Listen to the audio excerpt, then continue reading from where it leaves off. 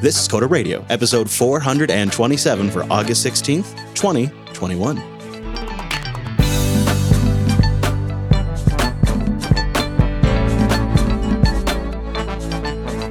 Hello, friends, and welcome in to Jupiter Broadcasting's weekly talk show, taking a pragmatic look at the art and business of software development and the world of technology. This episode is brought to you by Cloud Guru. You know, Cloud Guru has them cloud playgrounds, Azure, AWS, and Google on their sandboxes and credit card, not yours. So go get certified, get hired, get learning at cloudguru.com.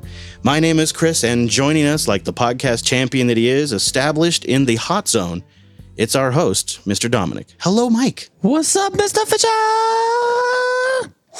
Let me tell you, it is crazy. So I'm here right now at System 76 as we do the show in Denver. We made it last night around midnight. Nice. Mike, it was the worst driving of my life. Oof. It was a hurricane. It was like I was driving the RV into a destruction chamber. The I-76, sections of I-76 are so bad. It's 75 miles per hour. I had to drop it down to 35 miles per hour with my hazards on, crawling in the dark down this highway for an hour as it destroyed my home.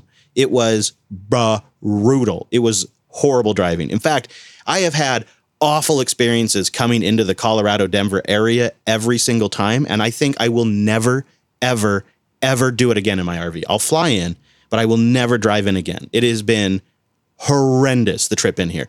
Now this trip will always be really great trip, except for the drive into Denver was awful. It was awful. I didn't sleep. Afterwards, I was so traumatized by how bad the drive was, I couldn't sleep. Jeez. But let me tell you, it's good to be here. It's good to be here. To be at System 76. I've already said hi to a couple of people. I'm parked right up against their entrance. I'm going to, just sneak right in and grab us a couple more launches. No big deal. It's going to be great. How are you doing? I am good. Now, I didn't tell you this off the air because I kind of forgot. So, remember how I had my son's school schedule? What I did not pay attention to was Monday, they get out an hour early. Oh my gosh. So I'm going to apologize in advance if anybody hears, I don't know, Mario or various other Nintendo Switch games behind me. Sure. I had the baseball slide into getting him. And Carline, that didn't exist when I was a kid, but it's a goddamn nightmare. Yep. The queuing up, and it takes forever, and you're just stuck. You're just stuck until it's done. Oh, yeah. No fun. You know, what was fun, though, is I was reading the Netscape.com homepage. Just bubbled up online. As one does. You can download Netscape Communicator 401 for Macintosh and Windows, and you can get Communicator Preview Release 6 for Unix. Yeah, wow. Reading the old Netscape.com, I'll put a link in the show notes. You guys should go check this out. It's like a whole other era where Netscape, your guide to navigating the net, and they've got like a sailing boat that's sailing across the digital internet. It's really quaint. It's a totally different time. Oh yeah, because it was like the web, but it was like an ocean too, right? Sometimes it was a highway, like a super highway. The information superhighway, and sometimes it was an ocean. We were just trying to wrap our heads around it.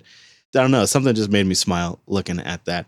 I thought we would get just a metric ton of feedback about the Apple scanning your phone pictures for child porn, and we didn't get a single email about it. How weird is that? I think they don't want us to talk about Apple. Well, that might be true. They have M1 envy. Could be, or it's the exact opposite. They've all switched. They've got iPhones, and they've made their choice, and now they don't want to have to think about it too much. Or maybe everybody's actually okay with it, and it's just us that are like, wait a minute, this seems like a pretty slippery slope here. I think Apple did say that they are going to change the program so that way it's not just the database run by the FBI, but it'll have to be hashes that are added by multiple countries at the same time or something like that. Have somebody mentioned something about Beijing before? Yeah, I've decided Macs just are horrible workstations. Today's experience, so I decided to bring a Mac with me on the trip just to, give it a swing, and it's the best performing machine I had with the largest screen. And so I brought it to do the remote broadcasts, and it has been so frustrating because of the built-in stuff that it just does in the background, and I have no control over it. One is like photo analysis of like detecting faces that I take with my iPhone. But the other thing that's actually killing me right now as we speak is this damn NS URL session D, man.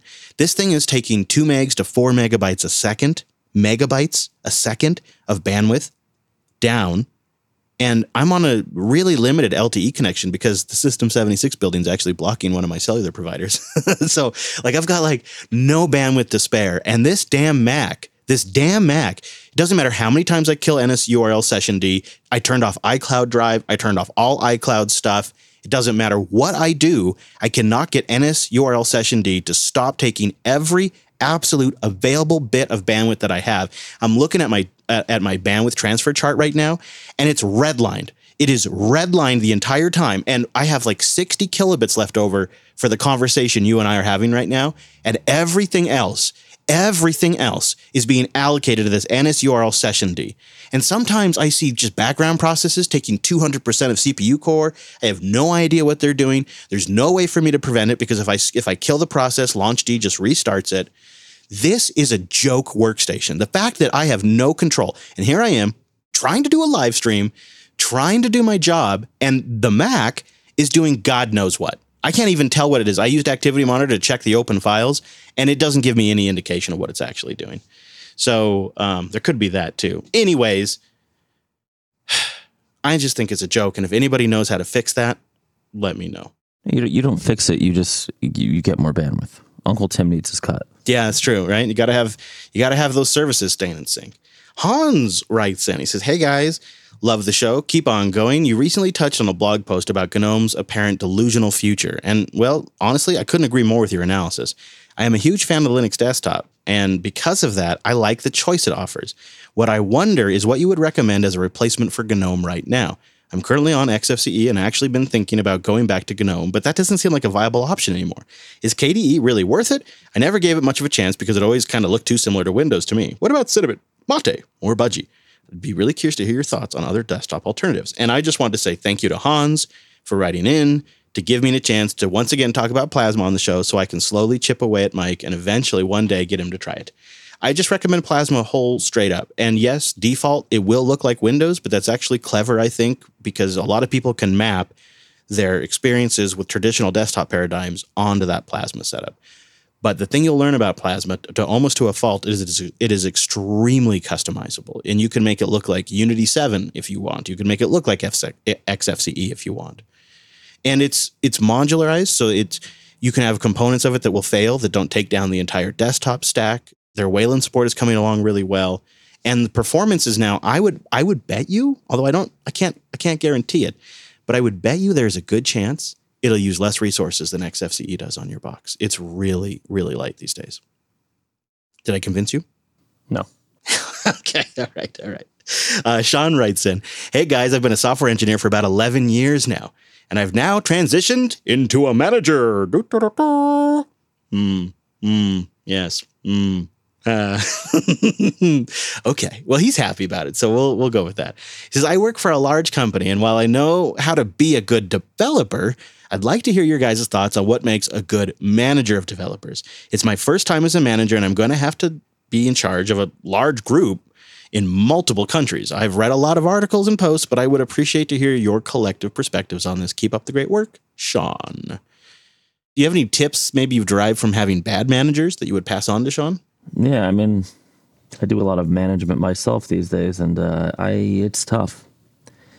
Because ultimately it comes down to when's this going to be done? What's the estimate? The estimate's always wrong. Like, I feel like the manager problems, at least the way I do things, have always been on both sides. The developer problem of like estimation, but with an extra layer of being removed from the situation. So, i.e., even less visibility into the problem. I can give you one real case. Okay.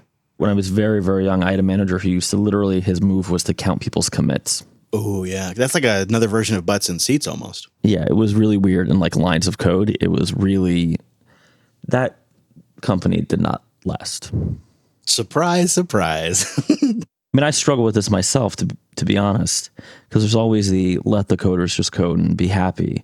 And then there's the, well, you need process. And I'm constantly adjusting between more process or less process, right? Like at one point, we're super deep into Jira, Atlassian Jira, and then that just became heavy. And right now, we're kind of basically working in Trello, but already I'm starting to see things that I'm kind of missing from what I want in Trello. Right, because the manager's job is ultimately to talk to the stakeholders. Sorry, I said stakeholders, just have to vomit. Ooh, yeah. And be like the middleman between the stakeholders and developers and make sure, that expectations that are being set make sense and that they're met. Yes, yeah.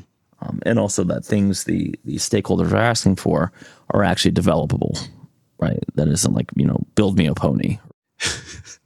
I actually think accountability and expectations was the area I was going to hit on. So I think I totally agree with you. It's, as a manager, I think you need to find a way to hold people accountable and also make expectations clear all the time. Like focus on accountability and expectations, but accountability is a tricky one because you don't want to be a dictator. You want to be the type of manager that can suss out when performance is lacking because somebody isn't trained up or doesn't know how to do something versus somebody is just being lazy and taking you from a ride.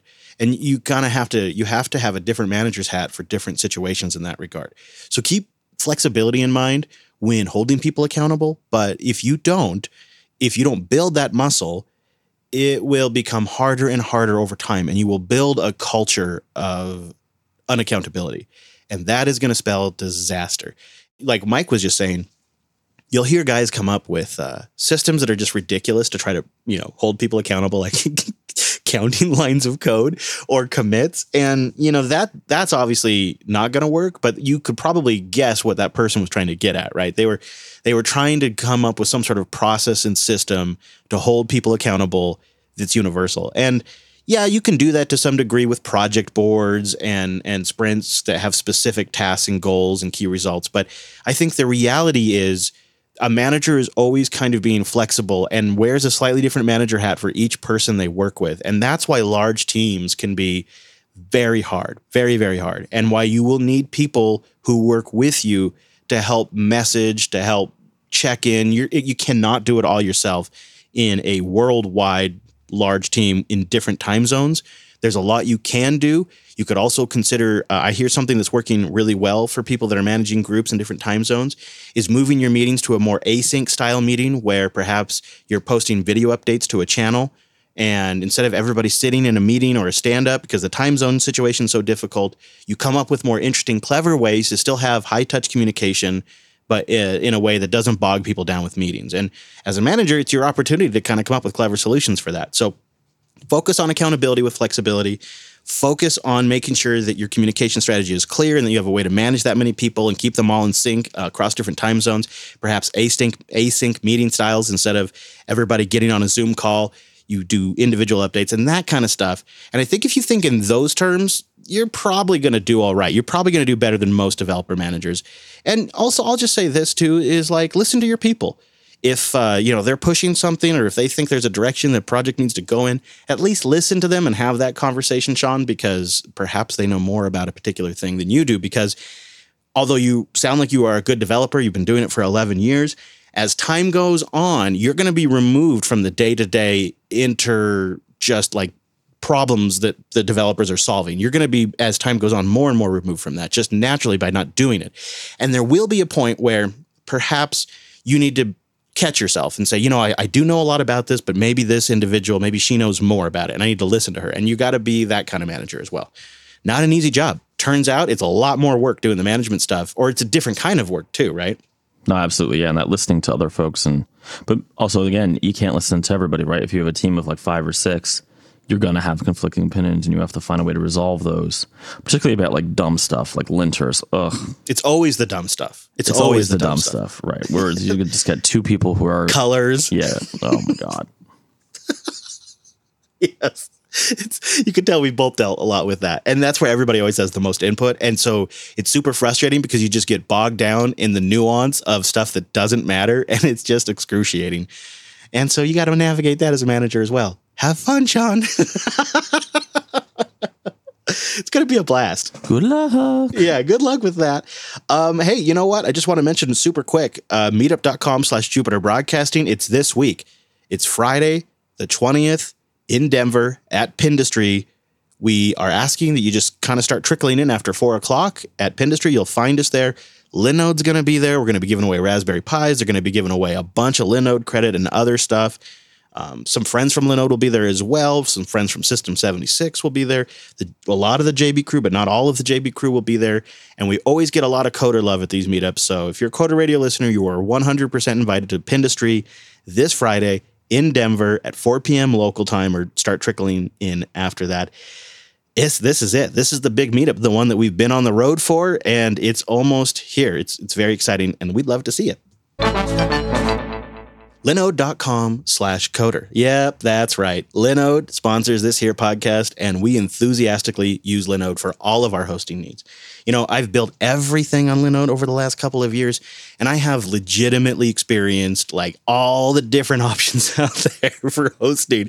I have tried all kinds of things, but what I like about Linode is the fundamentals. They have really good performance. They have a really good interface. They have a really clear, easy to understand API.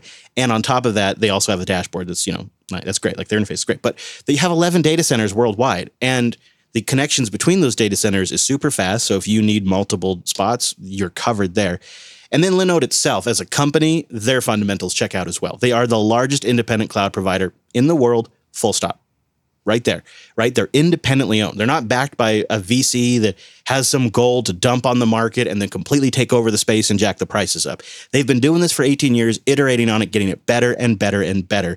And now they have millions of customers. Well, at least a million. I actually haven't checked, but I think it's around 1 million customers and businesses around the globe. I mean, think about that. An independent company that started in cloud computing years before AWS was even, a glimmer in Bezos's eye. And Linode has remained focused on providing great hosting since then. They make cloud computing simple, affordable, and accessible to all, 30 to 50% cheaper than the major cloud providers while being fast. And it's not just me saying that, although I've personally experienced how fast they are. They've actually been reviewed and tested against the other cloud providers.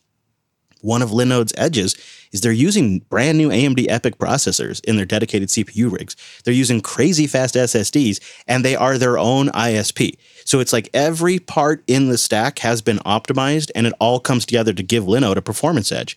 I love their S3 compatible object storage. Have you ever looked into how much software actually supports S3 storage? And how much backup software, and how you can do configuration management and all kinds of stuff with object storage? Well, they've got it in spades. I use it for my Nextcloud instance. I use it for all kinds of back-end file sharing. It's great. They have cloud firewalls, VLAN support, a powerful DNS manager, and one-click application deployments. If that's more your thing, if you're not so much of a DIYer, they can cover you there too with their one-click deployments. So there's an open source project called Minio that I've been using for years. It basically is, if you know Doku, right, is an open source implementation of the Heroku API. Minio started out as an open source implementation of the S3 API. Now they have a whole ML thing, but they still support the old, they maintain it. But they have two sides to their business now. Originally it was just a FOSS project. Now there's like I don't know what they're doing with the commercial side. But for example, if you import, this is my real world case, the Ruby S3 gem, but you want to self-host your files, you just target the endpoint to your local server running Minio.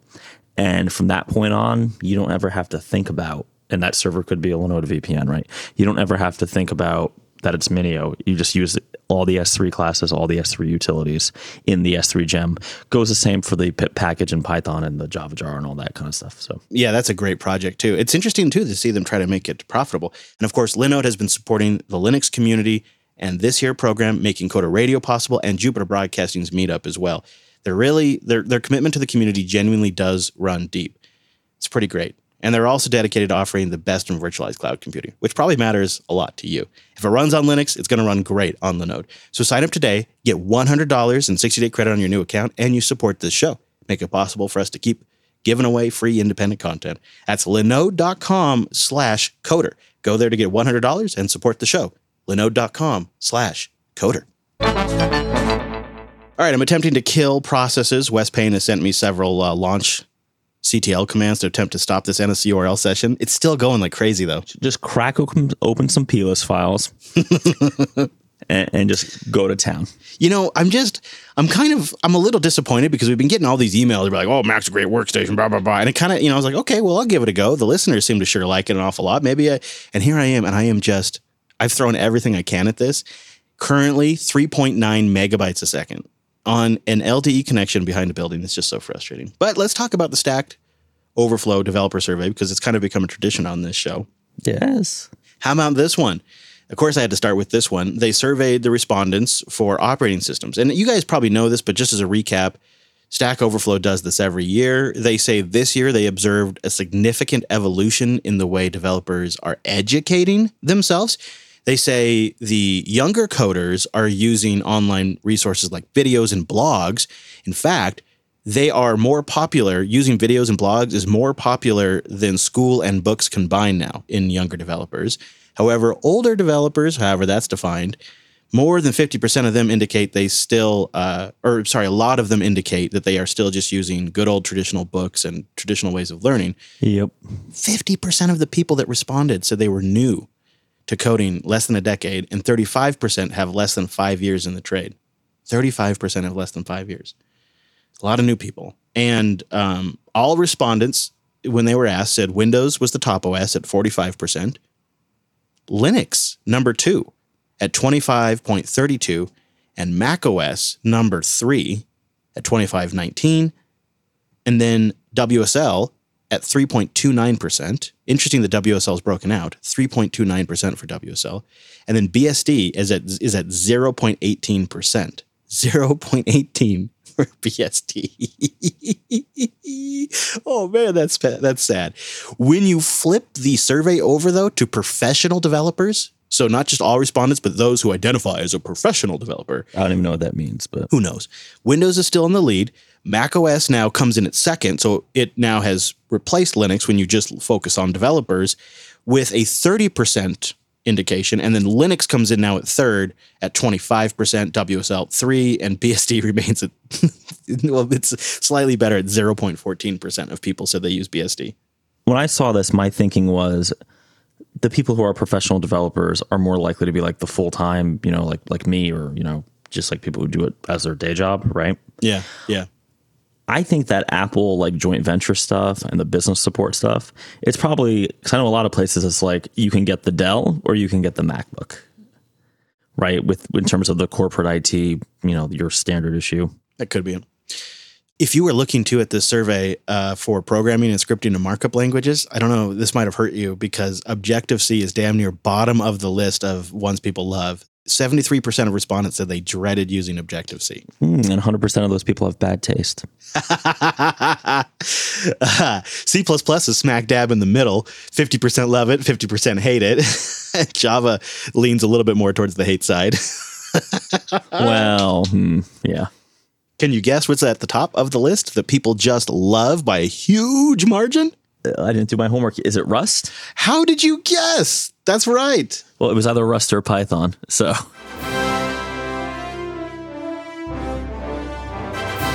people love Rust. I just they love Rust. They really do. They just love it so much. They love a compiler that kicks you squarely in the balls. And Wes Payne will be happy to see that Clojure comes in at number 2. So, oh dear Lord, thank God we're not doing those challenges anymore. Now, this is also not just programming languages, right? So TypeScript's on here. So yeah, well, TypeScript counts. Yeah, it's a toy language. No, I'm just kidding. Ooh. I just feel like now I'm trying to get people to email it, because when they don't write in, I'm like, all right, fine. I'm gonna poke you in the side until you write into the show. AWS was the number one loved platform, followed by Google. Actually, Google ties it up pretty much with Azure and DigitalOcean. Heroku's on there. Oracle's on there. Look at all that. Wow, man. A lot of stuff in there. But there you have it. That's the new developer survey. I guess I was a little surprised to see Linux as high as it was, in a way, especially on the all people respondents, on the all respondents. Linux beat the Mac. Well, this has been the trend for a couple of years now, though, right? Where Linux has been gaining share. It just feels like if you look at the emails we've gotten after the M1 announcement, it felt like that trend was going to start sliding the other direction. I would like to see this and even the emails we get broken down by age. Yeah. Because I have a feeling your theory from last week is right, that people who, become moms or dads at a certain age just like run out of patience with some of the more finicky Linuxy stuff and end up on the Mac. Having said that, most of my guys use Pop! OS still, and it's fine. In fact, I just ordered someone a Gazelle. Oh, nice. Do you want me to walk in there and grab it for you? I'm right here. It shipped. I was going to ask you to, actually. It already shipped, though. I'll grab you another launch instead. There is that. I've definitely gotten that. So we've done the Salt Lake City meetup, and we've had 4 micro meetups where it's just like a small group of people. And universally, it's like people are shifting some opinion on this. Not everybody's like switched or anything like that, but there's definitely some opinions that are shifting. And it does seem to be not to like put too fine of a point on it, but kind of seems like it's people that are near or at their or over their 40s. They've got some kids. They've been working for a little while. A $1,300 laptop isn't going to make or break them, and they kind of just throw their hands up. And that's definitely been not 100%, but it's been really common to see that on this road trip, for better or for worse. Not everybody though, it's been a range of people that I've talked to, and I'm kind of like, I'm coming up with a series of questions I'm asking people as these meetups go on to kind of get the information out of like, well, what went wrong? When did you switch? Why did you do it? I'm just asking. It's really kind of all anecdotal, but I'll probably get 20, 30 responses from people overall by the end of this trip. So I'm starting to change my perspective on it. And, the truth of the matter is, the way I'm looking at it right now is this Mac seems more finicky, and it seems like more hassle than a Linux box, because this Linux box, so before it was downloading, now it is uploading, and I don't know what NSURL session D is uploading, but it's uploading 2 megs a second, which is about all I have. Again, and I'm trying to do a live show, right? It's so frustrating. Do you have like a Charles proxy or like I think it's like Netcat or something to like see what exactly it's doing? Well, I did go into Activity Monitor, and I opened up the process, and I looked at the open files in the process, and it doesn't really tell me anything. Like, I see logs in here, I see analytics.whitelist in here, and I see some HTTPS connections from my host to probably some iCloud server, just the IP address. This is why Snow Leopard was better. This is a disqualifier for me. Is it the first time you've used it in a while? No, I've been using it on this road trip, and so it was just a couple days ago. When did I do LAN? Yesterday. I did LAN yesterday. That's weird. Okay. Yeah. I think it's a disqualifier for me. I think it disqualifies. I'm not sure. I'm going to see if I can figure out if I can tame this NSURL session D beast, then it's not. But having something take up this much bandwidth when you're on the road is, ooh boy, I should stop bitching about it, but it's just like so quintessentially like an example of how the Mac is not fully under your control. Bitch away. That's what the advertisers pay for. Datadog.com/Coda Radio. This episode of Coda Radio is sponsored by Datadog, the monitoring and security platform for developers, security analysts, and ops teams in the cloud age. You can unify your metrics, your traces, and your logs all in one place. Troubleshoot issues faster and break down silos between your teams. Create real-time, beautiful dashboards for over 450 technologies in just minutes, and easily pivot from high-level overview of your environment to a granular visualization of the metrics and events. Datadog offers infrastructure monitoring, APM, security monitoring, real user monitoring, and more, all in one place. Are you getting it? It's great. So go get started with their free trial today at datadog.com/Coda Radio. See why thousands of companies trust Datadog with their monitoring. Also, if you start a free trial and you create one dashboard, Datadog's going to give you a free t-shirt. I don't know about you, but I could always use another t-shirt, especially because I always spill stuff on myself.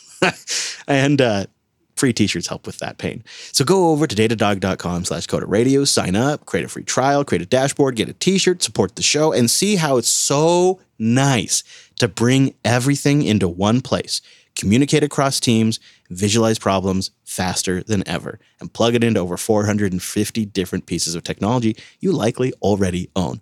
Datadog.com/Coda Radio. I really liked this tweet by Stephen Troughton-Smith. He's a developer on the Apple platform. He's created some pretty good apps. One that I like a lot is called think it's called Broadcast or Broadcaster, and it's just a nice, clean, simple internet radio streaming app for the iPhone that does some smart buffering. And yeah, you might want to check it out.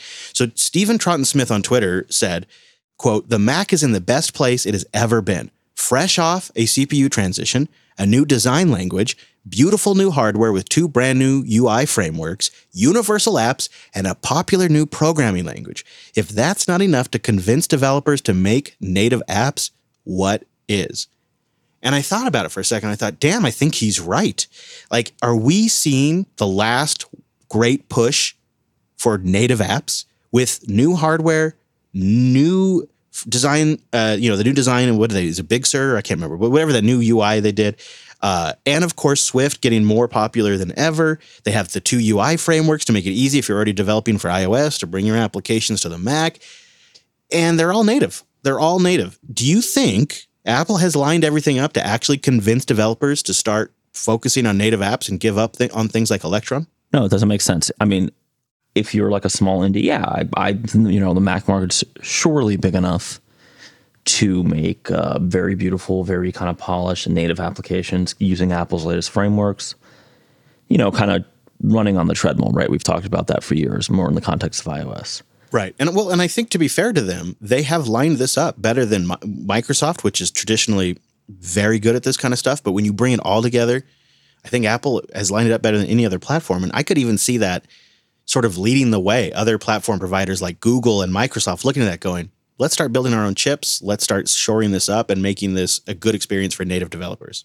I mean, there's an easy Swift dig here, but I'm not going to make it. I would have a hard time pitching to a business, that they should do a native Mac app. I'd even have a hard time pitching they should do a native iOS app, although on the iPad, now that things are somewhat loosened up, which I think we should talk about more in a couple weeks, there is definitely more opportunity. I don't buy it. I mean, I want to buy it. That's why I keep hemming and hawing here, but yeah, the reality is, for most businesses, maintaining native applications is a huge pain in the ass. You're almost better off with a PWA or some sort of web-based solution. Whether that be a Flask or a Fast API app returning Jinja, right, the templating engine for Python, or just like straight up Rails with ERB. That way you have one thing to update, one thing to maintain, and you don't have these problems. And frankly, the PWA capabilities, especially if we're talking about desktop here, where you don't have Apple's crazy restrictions on iOS Safari, although I did just hit a bug on Safari for Mac I tweeted about. If you can follow me if you want to see my bitching about how Apple decided to not cooperate where every other browser does. I mean, I don't know. And I'm a guy who used to sell Mac applications, right? So I want this to be true. I think it is true. I just don't know that, at least in the enterprise space, which is mostly where I live now, it would ever again make sense for me to sell someone a native Mac application as like a custom development job. And after I asked you the question, I started thinking too, like, it seems like the mobile industry is just too large. Mobile users are the number one target. Oh yeah, dude, on mobile, Xcode file new project, right? All day long. Yeah. It's always going to make the desktop kind of like a second class target, I think. I think it's just the size of the desktop market has been eclipsed by a juicier, larger market. And I think that's just where the native apps are going to be now. When you have a native app, it's going to be in an app store. And when you're downloading apps and you're loading them on your PC, on your freeloading PC with no app store, or with an app store you're not using, it's going to be like a web app for a lot of them. Yeah. And I remember like with my old app for Mac, Code Journal, one of the things I was completely unprepared for, but ended up being true, was people wanting to buy site licenses for it. Mm-hmm. And this is back when the Mac App Store just had come out and did not support anything close to an organization account. I don't know. I mean, maybe I'm wrong. I'm sure I am wrong. Obviously, game developers exist, and I feel like when we say app, we're not talking about games. But to me, the kind of quote productivity or developer tools software market is really a B2B game, right? An enterprise sales game. Yeah, and like Avith points out in the chat room, most users don't even know when it's not a native app, so that's a factor as well. And I don't know if you've heard about what 1Password just did recently, but they just released 1Password version 8, and the Mac users are revolting because it's now It's gone from a native app and it is now an Electron app. But then don't worry, it's got a Rust backend. So the Rust backend is native, but the user front end is Electron. And some users, they don't care, right? Obviously. But there are a lot of Mac users who are like, well, screw this. You just took away my pretty native app. Well, but that makes a ton of sense, right? Like we're doing C++ backends with effectively JavaScript front ends. And, for 1Password, and Microsoft is going to go this way with Office eventually too. But with 1Password, it means they now have a Linux version and a Windows version and a Mac version that's all going to be in sync. And I guess it doesn't matter that it's going to lose some users. Some users will quit over this, but I bet long term. Well, they're not, because where are they going to go? Unless they're using Safari as their browser. Most of the other password managers aren't very good. I like LastPass, but all right. I liked I switched just about, I don't know, a year or two, I can't remember now, from LastPass, and I've been really happy with Bitwarden. If anybody wants to give Bitwarden a try, it's open source, but they do have a premium version if you want to host on their servers and stuff. And I've liked Bitwarden a lot. And so if people are looking for an alternative that, is reasonable and seems to have a good team behind it, I would recommend Bitwarden. LastPass is not bad too, but they've recently changed to some crazy scheme where you got to pay a certain rate to be able to open up your password database on a desktop or a mobile. And if you don't pay, you can only open it on mobile or you can only open it on a desktop. It depends which one you open it on first. Like, what? Okay. That's not confusing. I don't even want to tell you the stupid thing that I do, but I use iCloud everywhere. Well, I mean, it works. It's simple. It's built into the system. Well, and most of the stuff I need those passwords for, one, I've aggressively moved to 2FA for everything. So that kind of changes how. I mean, the nice thing about having the iCloud password is that it's also then it works with your fingerprint and your Face ID stuff. So you can authorize the password filling with your fingerprint. That's nice, actually. Right. Or the cops can just flash your phone at you. Yeah, it's really good. I want to know why you're getting picked up by the cops and they need your passwords in the first place. What are you doing over there, Florida man? I sold them a Mac desktop app about 5 years ago and it doesn't work and they're mad. So see, full circle. Oh, yeah. Okay. Yeah, there you go. Hey, I want to say thank you to our QA members, Coder QA at coderqa.co. You have a Coderly that's been posted for this quarter. Go there to join up. You can get past Coderlies if you haven't yet. But it's really about supporting the show. You get a limited ad feed as a thank you. And you get to listen to Mike and I go on about stuff that's sort of like higher level recap stuff in the quarter reports. That's at coderqa.co. Mr. Dominic, is there anywhere you want to send people this week? Go at Dominuco on Twitter, and we have 2 job openings at the Mad Bottle right now. A junior Python developer and a entry-level QA engineer, but we're looking for someone who at least is somewhat familiar with Python. If you can't tell, we do a lot of Python. There you go. And that's, where do they find that? I think it's ZipRecruiter / the Mad Bottle Inc. INC. Okay. There you go. Well, you can find me on Twitter. I'm at Chris LAS. The network is at Jupiter Signal. And this here podcast, yes, it does have a Twitter handle, which could be useful for like time changes or announcements, anything like that. That's at Coder Radio Show. And everything we talked about today and links and all that, that's at coder.show/427. You're also going to find our contact form over there, our subscribe link, and all that stuff if you want to listen to every episode. You can also join us live. We do this here show at 10 a.m. Pacific. What is that, 1 Eastern? I don't know because I'm traveling, but you can get it all at jupiterbroadcasting.com/calendar. We convert it to your local time right there. That's easy. Robots. Thanks so much for joining us on this week's episode of the Coder Radio program, and we'll see you right back here next week.